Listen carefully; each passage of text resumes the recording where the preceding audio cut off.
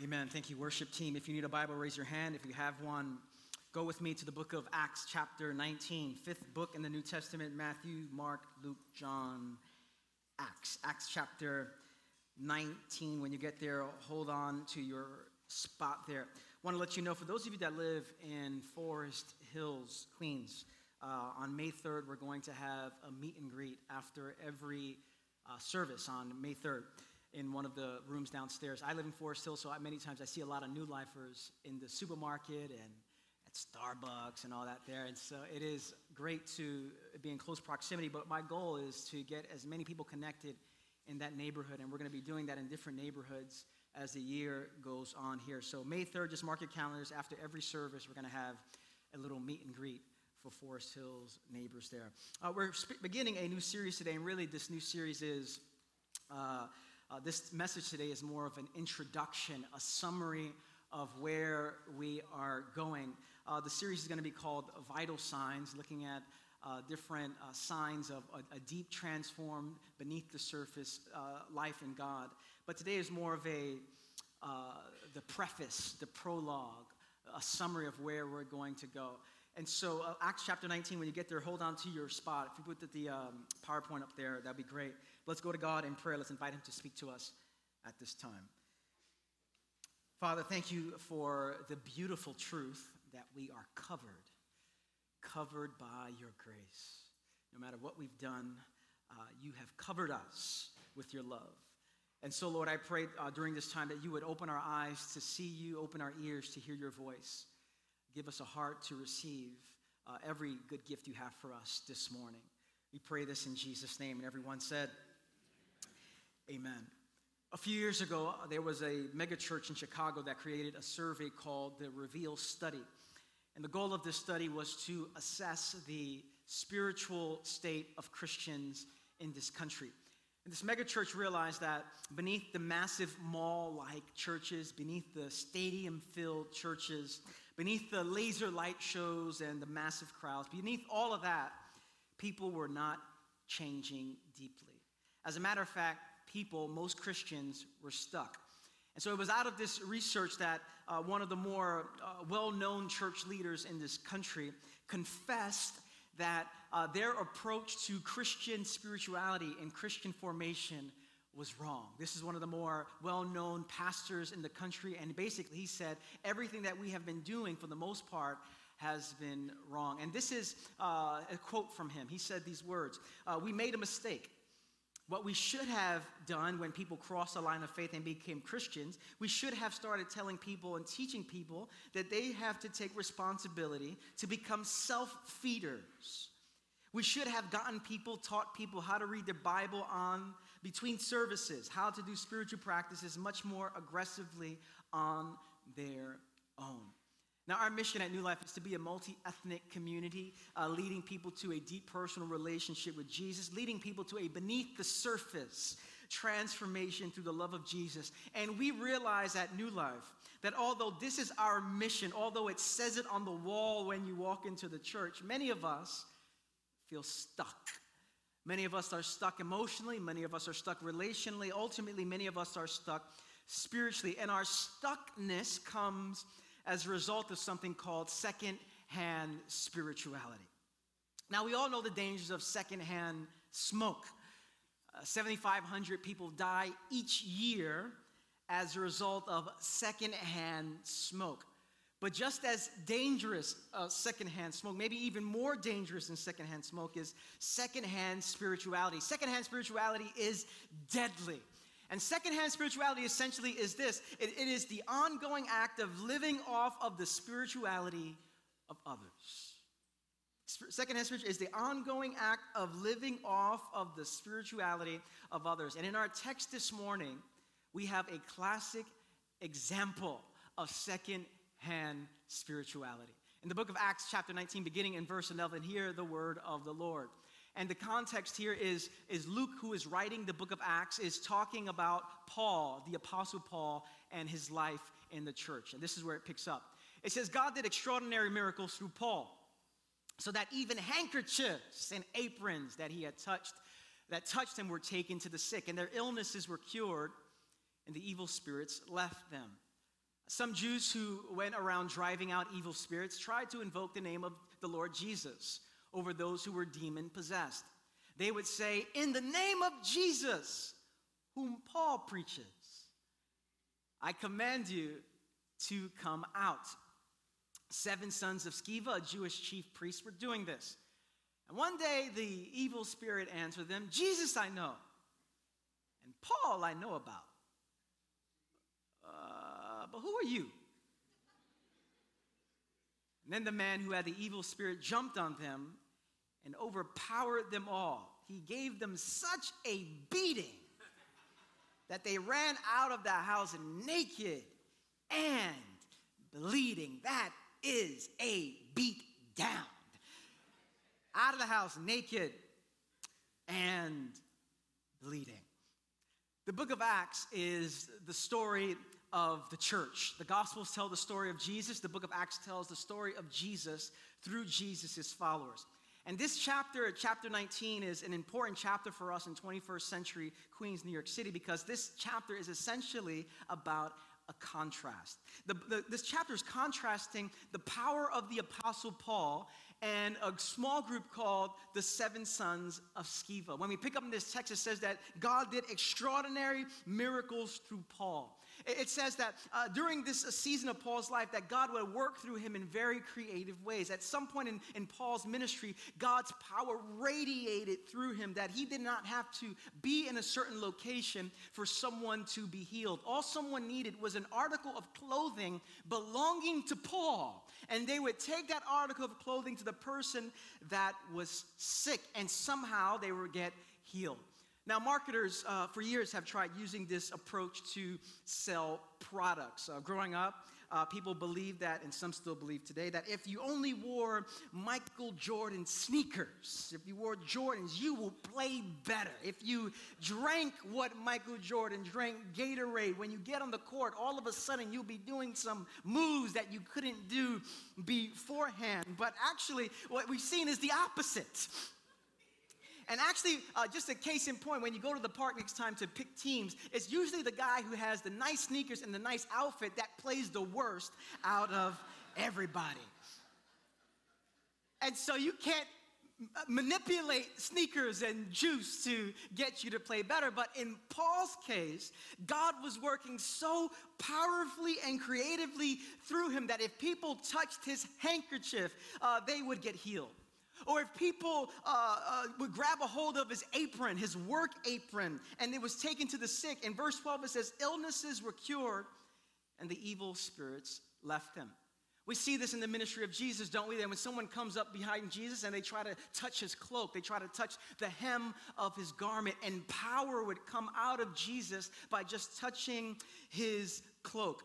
We see this through Peter, where Peter's very shadow, if someone were to trip and land on his shadow, they would get healed as a result of that. And so while this is taking place, word is getting around that in the name of Jesus, there is power. In the name of Jesus, the miraculous is possible. And then in verse 14, we begin to see an interesting development. There was a small group of men known as the 7 sons of Sceva who were traveling Jewish exorcists. And they heard about Paul, and they heard about the name of Jesus, and assuming that the power of Jesus' name was like magic, they tried to do what Paul was doing. They tried to invoke the name of Jesus to heal. Now, in the past, they would do different exorcisms. They would perform exorcisms with magic and such, but in this case, they wanted to add a new twist. They wanted to do it in Jesus' name. The problem was they did not have a relationship with Jesus. And it was evident by the name that they tried to perform this exorcism. They would say, in the name of Jesus, whom Paul preaches about, I command you to come out. It's like saying, in the name of Jesus, who Pastor Pete preaches about, I command you to come out. And it was evident one day that this was not working at all, because one day they came across a demon-possessed man.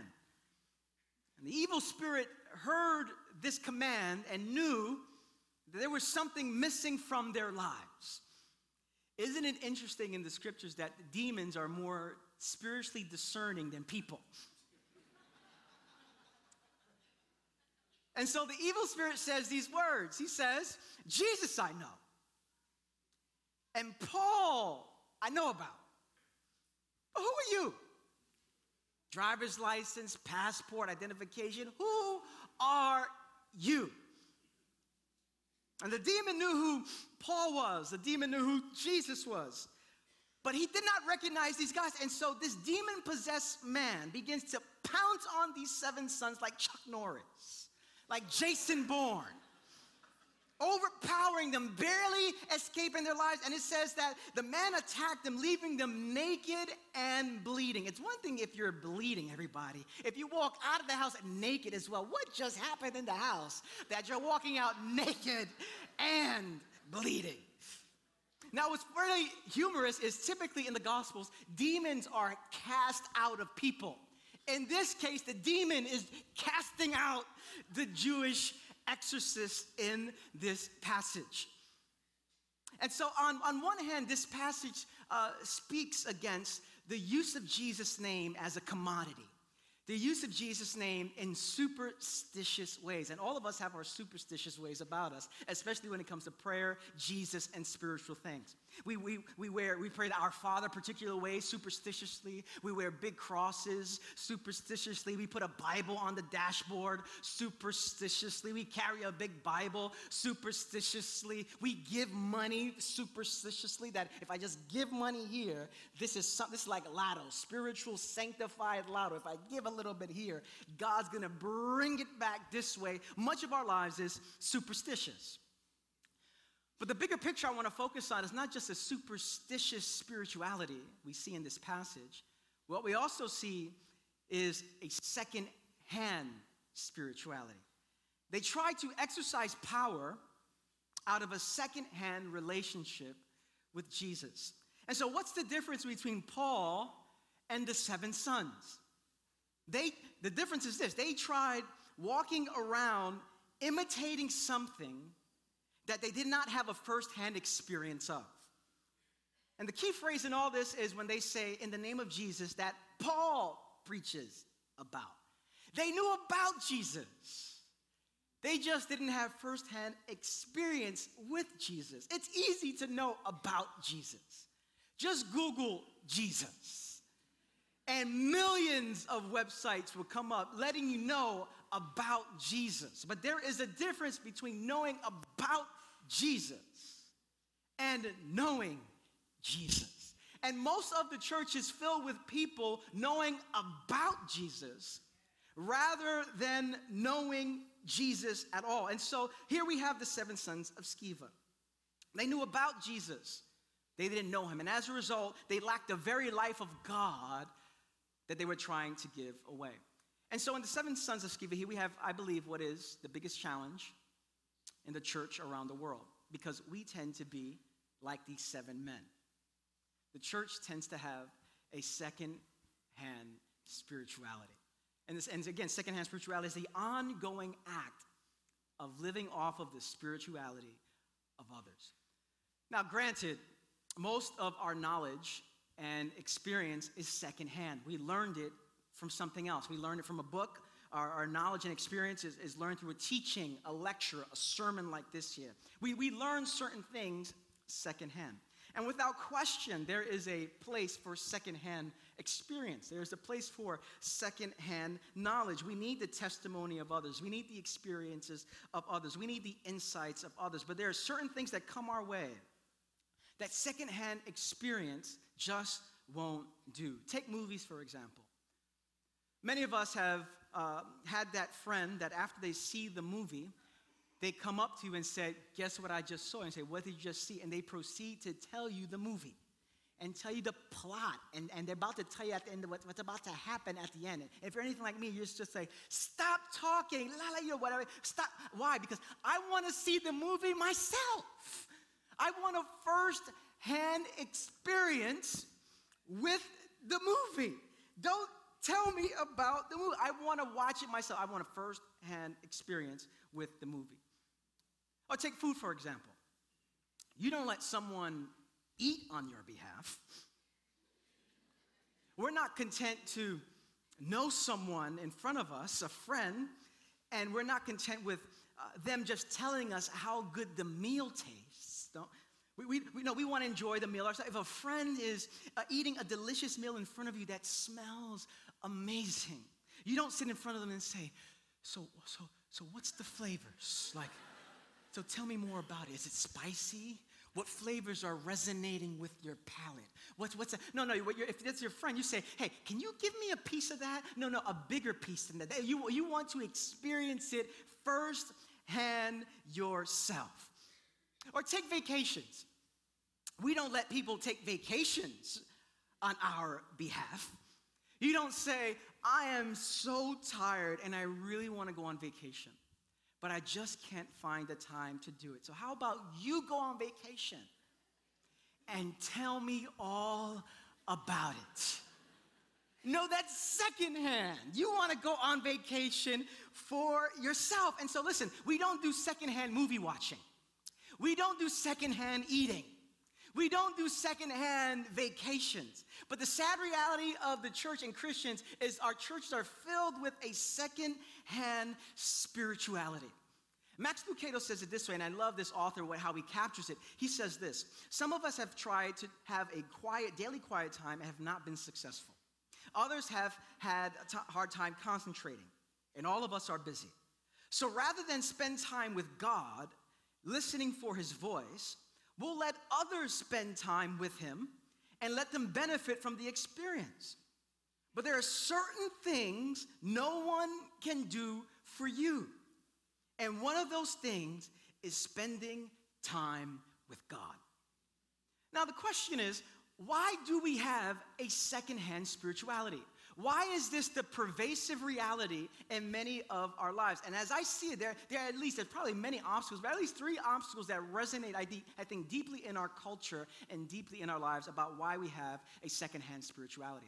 The first is this, that we live in a distracted culture.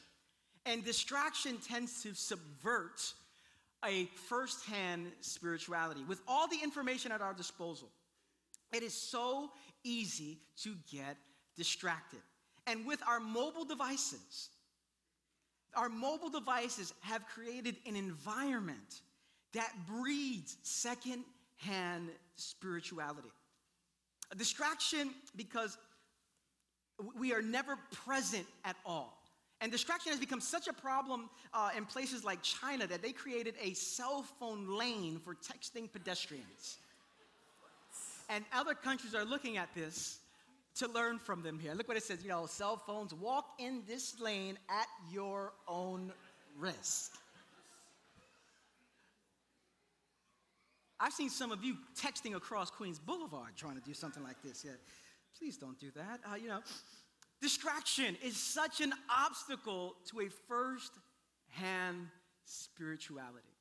In addition to just distraction, though, I believe that the reason why we have a secondhand spirituality is because we're not equipped. Many of us don't know what we're doing. And I meet people every week that say, Rich, I don't know how to read the Bible. I don't know where to start. It doesn't make any sense. What do you do when you pray? And so our job at New Life for 28 years, it's been to try to do our best to equip you so that you can cultivate your own relationship with Jesus. And so for every class that we offer, every seminar that we put together, for every retreat is an opportunity to be equipped so that you can cultivate your own firsthand spirituality with Christ. And so distraction is an obstacle, not being equipped is an obstacle, but I think the biggest obstacle before us of why we cultivate a secondhand spirituality is busyness. This might be the biggest obstacle before us. And the way I see it, there's 2 kinds of busyness. There is, first of all, regular busyness. Busyness as a way of life. We fill our calendars. We take on more than we can handle. Many of us are workaholics. We can't imagine ourselves not doing any work. And it is out of that full life that then we try to squeeze a little bit of God in our already packed schedule. That's regular busyness. And that regular busyness keeps us from cultivating firsthand spirituality with God. The other busyness, which is just as dangerous, might be even more dangerous and deceitful, is what I call religious busyness. So you have regular busyness, and then you have religious busyness, which is being busy for God. And what happens is our doing for God replaces our being with God. And your busyness for God does not equal firsthand spirituality. And it's very easy for churches to measure. The metric that churches tend to measure spiritual maturity tends to be how busy you are for the church. And if the more busy you are for the church, the greater measure of spiritual maturity. It's believe this. And listen, there's tons of stuff to do. We want you engaged. We want you volunteering. We want you serving. But never fall into the illusion that the busier you are for God, the more mature you are in your spirituality. This is an illusion, this religious busyness. Jesus says it this way in Matthew 7. He says, not everyone who says to me, Lord, Lord, will enter the kingdom of heaven, but only those who do the will of my Father who is in heaven. Many will say to me on that day, Lord, Lord, did we not prophesy in your name, and in your name drive out demons, and in your name perform many miracles? Lord, we were so busy for you. And then Jesus says, I'll tell them plainly, I never knew you.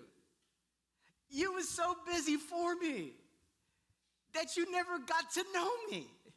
And I never got to know you. I never knew you.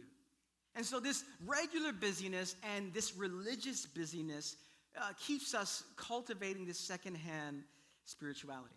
Now, with all of this information before us, with all this kind of like bad news before us, you would think that in light of our busyness, in light of the ways that we crowd God out of our regular lives, out of our calendars, the fact that we many times refuse to prioritize our lives around time with God, you would think that God would penalize us. You would think that God would say, you forgot about me that long? See how long I'm going to forget about you now. But that's not what God does. And here is the good news of God's grace. And it is this, that at any moment of our lives, we can enter into firsthand experience with God. At any moment of our lives. This is amazing. At any moment of our lives, we can enter into a firsthand spirituality with God. This is grace. Incredible news. God has every right to say, you had your chance 2 weeks ago. I gave you all the signs, and you just blew right by them. I'm not giving you any other. No, that's not at all. The gospel of grace is at any moment of our lives, we can enter into firsthand experience with God. I love what one devotion I read recently says. It says, at any time of the day or night, we can call on Jesus. He is always waiting, listening for our call. What a wonderful blessing. No phone needed, no emails, just a whisper. At any moment, his grace is so welcoming that he says, if you just turn in a moment, I'll take you back. Now, last week, at our staff meeting, we focused on Luke chapter 15 in our midday prayer. And I've read this passage hundreds of times. It's the story of the prodigal son. But this week, as I heard the text being read, something resonated deeply with me. And you know the story. The story is about two sons. One son says, Dad, give me my money that belongs to me, my inheritance. He goes out and he squanders it. He lives riotously. He spends his money on prostitutes. He's just living astray from the father's love. And there comes a day where he runs out of money, and at the same time, there's a famine in the land. And so this man is probably very hungry, maybe skin and bones. We don't know how long it's been since he's eaten the meal. And he comes to a point in his life where he says, he's by where pigs are feeding, and he says, if I can just eat some of that, I will be satisfied. And then he comes to his senses, and he says, but maybe I can go back to my father's house. His servants are eating pretty well right now, and this is what they're eating is much better what these pigs are eating. So he gets up and goes back to the father. And when you imagine the prodigal son, what came to me this is like, if he's been hanging out with pigs and not eating, he probably looks like this here. Typically, when we think of the prodigal son, we know the story, the painting of Rembrandt that we always highlight at New Life. But I think he probably looks more like this picture right here. And what struck me in the reading this week was the father's reaction when the son came home. Because when the father is looking out from him, he sees the son coming in the distance. He goes, that's my son. And it says he runs out to his son, and then he probably sees his son in this condition. And notice what the story doesn't say. The story doesn't say, the father says, oh, let's get you a bath, some soap, some deodorant, some cologne. And then when the son came out of the bath, he goes, oh, son, give me a hug. I missed you so much. It doesn't say that. The story says that while the son looked like that, and he was walking down, the father runs to his son, and the story says the father throws himself on the son and kissed him. And it's not just like, ooh, what is that? The word is a repeated kiss. It's a, oh, I missed you, my son, the same way I kissed my 9-month-old son, Nathan. I love you, baby. He's kissing his son in this way. And it's the picture of grace. Notice that God doesn't say, clean yourself up and then I'll love on you. No, God said, as you are in your filth, in your stench, in your smell, come over here. This is grace. And every time we say, I'm going to go my own way, I'm going to cultivate a secondhand spirituality, this is how we end up looking. And whenever we say, God, I want to come back to you, he doesn't say, get washed up first and then come to me. He says, as you are right here, let me kiss you, let me love you. I'll get you a bath, I'll get you a robe, I'll get you a ring, I'll get you sandals. Let's throw a party for him. But the Father's love is so expansive. The Father's love is remarkable. Grace is God kissing you right when you come back to him. And it is out of this beautiful place of grace that God wants to reshape our hearts and reshape our habits. It is not that these habits that we want to cultivate in this series get God to love us more. It's that God already loves us with an expansive, remarkable love. And it is this scandalous love of God that is to reshape our hearts and reshape our habits as well. To cultivate a first-hand spirituality that transforms us beneath the surface of our lives. And so this is why we're doing this series. This is why this is an introduction. This is why this is an overview. Because over the next 7 weeks or so, we're going to be focusing on different themes to cultivate a first-hand spirituality with God, a first-hand spirituality with God. And if you cultivate these practices that I'm going to talk about in a moment, little by little, incrementally, you will experience a deep, beneath the surface, transformed life. And we're calling it vital signs. These are the signs that show that you are alive when you're doing these things.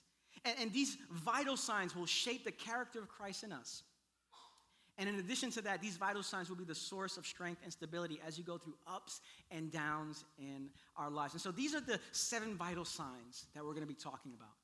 And to help us all, they all start with the letter S, okay? Just for memorization purposes. The first thing we're going to be talking about is about Scripture.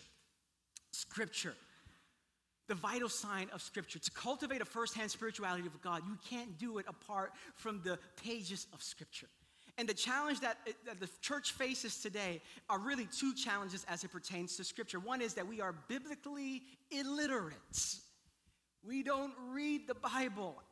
We don't know Adam from Moses. We have a hard time with reading the Bible. That's the first problem. The other problem about Scripture is this. When we read the Bible, many of us read it for information rather than for transformation. And so the goal of this series is to get us to the place where we love Scripture, where we're quiet enough to hear God speaking to us through the pages of Scripture, that we're able to read it for ourselves, not having to come to church on a Sunday morning to hear what Rich says about it or what Pete says about it, but the Holy Spirit himself can lead you and guide you in the way that you should go. We want you to love the gift of Scripture. We're going to talk about Scripture. We're also going to talk about cultivating silence and solitude. Silence and solitude. And the challenge we face that's before us is we live in such a noisy, cluttered world, such a noisy, cluttered culture, New York City is a city that never sleeps. How do you have a firsthand spirituality without creating space to be with God, without being silent enough, silencing the outer voices and silencing the inner voices so that you can hear God with a clarity, with a precision, with a firsthand spirituality? And so this series, we're going to talk about what does it mean to cultivate silence and solitude. We're going to talk about Sabbath keeping. And if you're going to cultivate a firsthand spirituality with God that transforms you deep beneath the surface, how do we practice Sabbath? A 24-hour period where we stop, where we rest, where we delight, where we contemplate. And the truth about our world is we are so busy. And we live under the illusion that if I just had a vacation, things would be better. If I just had a vacation. No. You don't need a vacation, everybody. You need a Sabbath. I just need to go to Disney World. No, you don't. That'll make you worse. That'll make you worse. Well, and you're going to debt. That's not what we want. We want to cultivate a firsthand spirituality. Many of us don't need vacations. We just need a Sabbath, a 24-hour period where we stop, rest in God, delight in the gifts of the world, contemplate his love. That's what we desperately need in the world. We're also going to be talking about what is cultivating spiritual companionship. And the obstacle before us is we try to follow Jesus by ourselves. We think, I know what it takes to follow Jesus, but you were not made to follow Jesus in isolation. You were made to follow Jesus in community. As Thomas Merton has said, no man, no woman is an island. You cannot follow Jesus on your own. Jesus had a small group. And if Jesus had a small group that he did life with, how much more do we need spiritual companions on the journey with us? So we'll talk about spiritual companions. We're also going to be talking about emotionally healthy skills. The problem is we lack skills to love like Jesus loves. And we are called to love God with our heart, our soul, our mind, our strength, to love our neighbor as we love ourselves. We lack a skillful way of loving in this world. And so how do we wrestle with conflict, and how do we deal with what's happening in our inner lives? How do we love God, love ourselves, and love others skillfully? We'll talk about that. We're also going to be talking about self-reflection. Self-reflection. The truth is, much of us, we don't live our lives reflecting much. As Henry Nouwen has said, he said 50% of our lives should be lived reflecting on the other 50% that is lived. What's your percentage look like? It's typically like, our percentage is like, we reflect 0.5% of our lives, reflecting on the 99.5% that is lived. And we miss out on profound opportunities to hear God speak to us as we begin to look within to our emotions, to our dreams, to our hopes, to our desires, to our fears, that we cultivate self-reflection. And finally, to have a first-hand spirituality means that all of this is done so that we can serve the world around us. This is not just for me and Jesus. This is not just so I can have some religious goodies. This is for the sake of the world. This is for the blessing of the world. And the reason why we need to have a first-hand experience with God is because we cannot give what we don't possess. And what the world desperately needs is God. The God who Jesus reveals. And if we don't have this God, a first-hand experience with this God, we cannot give the world what it desperately needs. And so we're going to focus on these 7 areas over the next couple of months. I'm so excited for this. Because I believe after these months, if we begin to slowly and incrementally practice these vital signs, I believe God will do a significant transformation in our lives. The church in the book of Acts is filled with examples of firsthand spirituality. And God is not content with having a secondhand relationship with you. He wants to have a firsthand relationship with you. And so many of you, you've been distracted this week or incredibly busy. And I want to end with these words that I showed a couple of moments ago, that at any time of the day or night, we can call on Jesus. He is always waiting, listening for our call. What a wonderful blessing. No phone needed, no emails, just a whisper.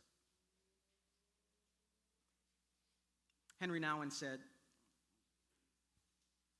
that every time we wandered from the love of the Father, we're lost. I say it this way, every time we have a secondhand spirituality, we're lost, like the prodigal son was. Most of us, when we think of the prodigal son, we say, I'm not doing drugs. I'm not going crazy with my life. I'm not making all these bad decisions. Rich, I come to church every Sunday. And it's possible that we can come to church every Sunday and still have a secondhand relationship with God. And as Henry Nouwen said, he goes, every time you basically have a secondhand relationship with God, this is how we end up looking. This is our lives. And yet, in spite of all of that, God says, at any moment, if you turn your way towards me, I will love you with an everlasting love. This is the good news of grace. Can you say amen? I want to invite the worship team to come forward. I want to invite you to close your eyes for a moment. And I want to give us a moment to have a firsthand spirituality with God. One of the things we're going to be talking about over the next few weeks is silence and solitude. So I want to give you a moment just to close your eyes. Maybe your heart has been wandering this week. Maybe your heart has been wandering your entire life. Maybe you're not even a Christian today. And Jesus says to you, at any moment, if you turn, you'll be turning into open arms, wide open for you. So I want to give us a moment of just repentance. Every Sunday when we come together, we come to hear the good news of grace. And that grace, that kindness of God is to lead us to repentance. And every Sunday is an opportunity for us to repent of all the ways I've been so busy, Lord, I've crowded you out. I've been so distracted, I have no time for you. And today we hear, wow, there is a life that God dreams for us to have, if only we'll turn around. So I want to give us a moment, and then we'll sing together as we close our service. Let's just pause for about 30, 45 seconds and confess your own wandering heart to God, and let God wash you with his love and grace. Let's pause for a moment.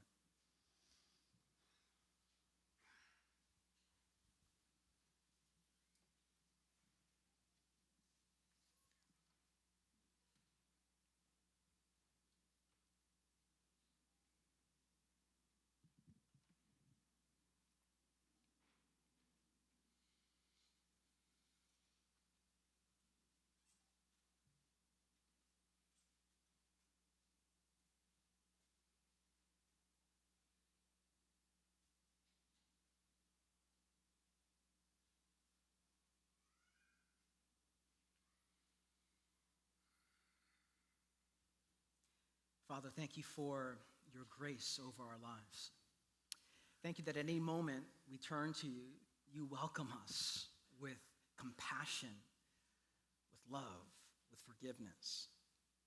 And Lord, you dream for us to have a firsthand spirituality connected to your love, connected to your grace, out of which we love and serve the world.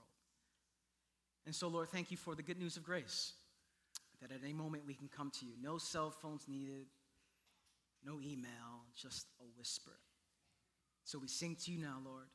As we sing, may your Spirit fill us with your joy, with your peace, with your power. It's in Jesus' name we pray, and everyone said,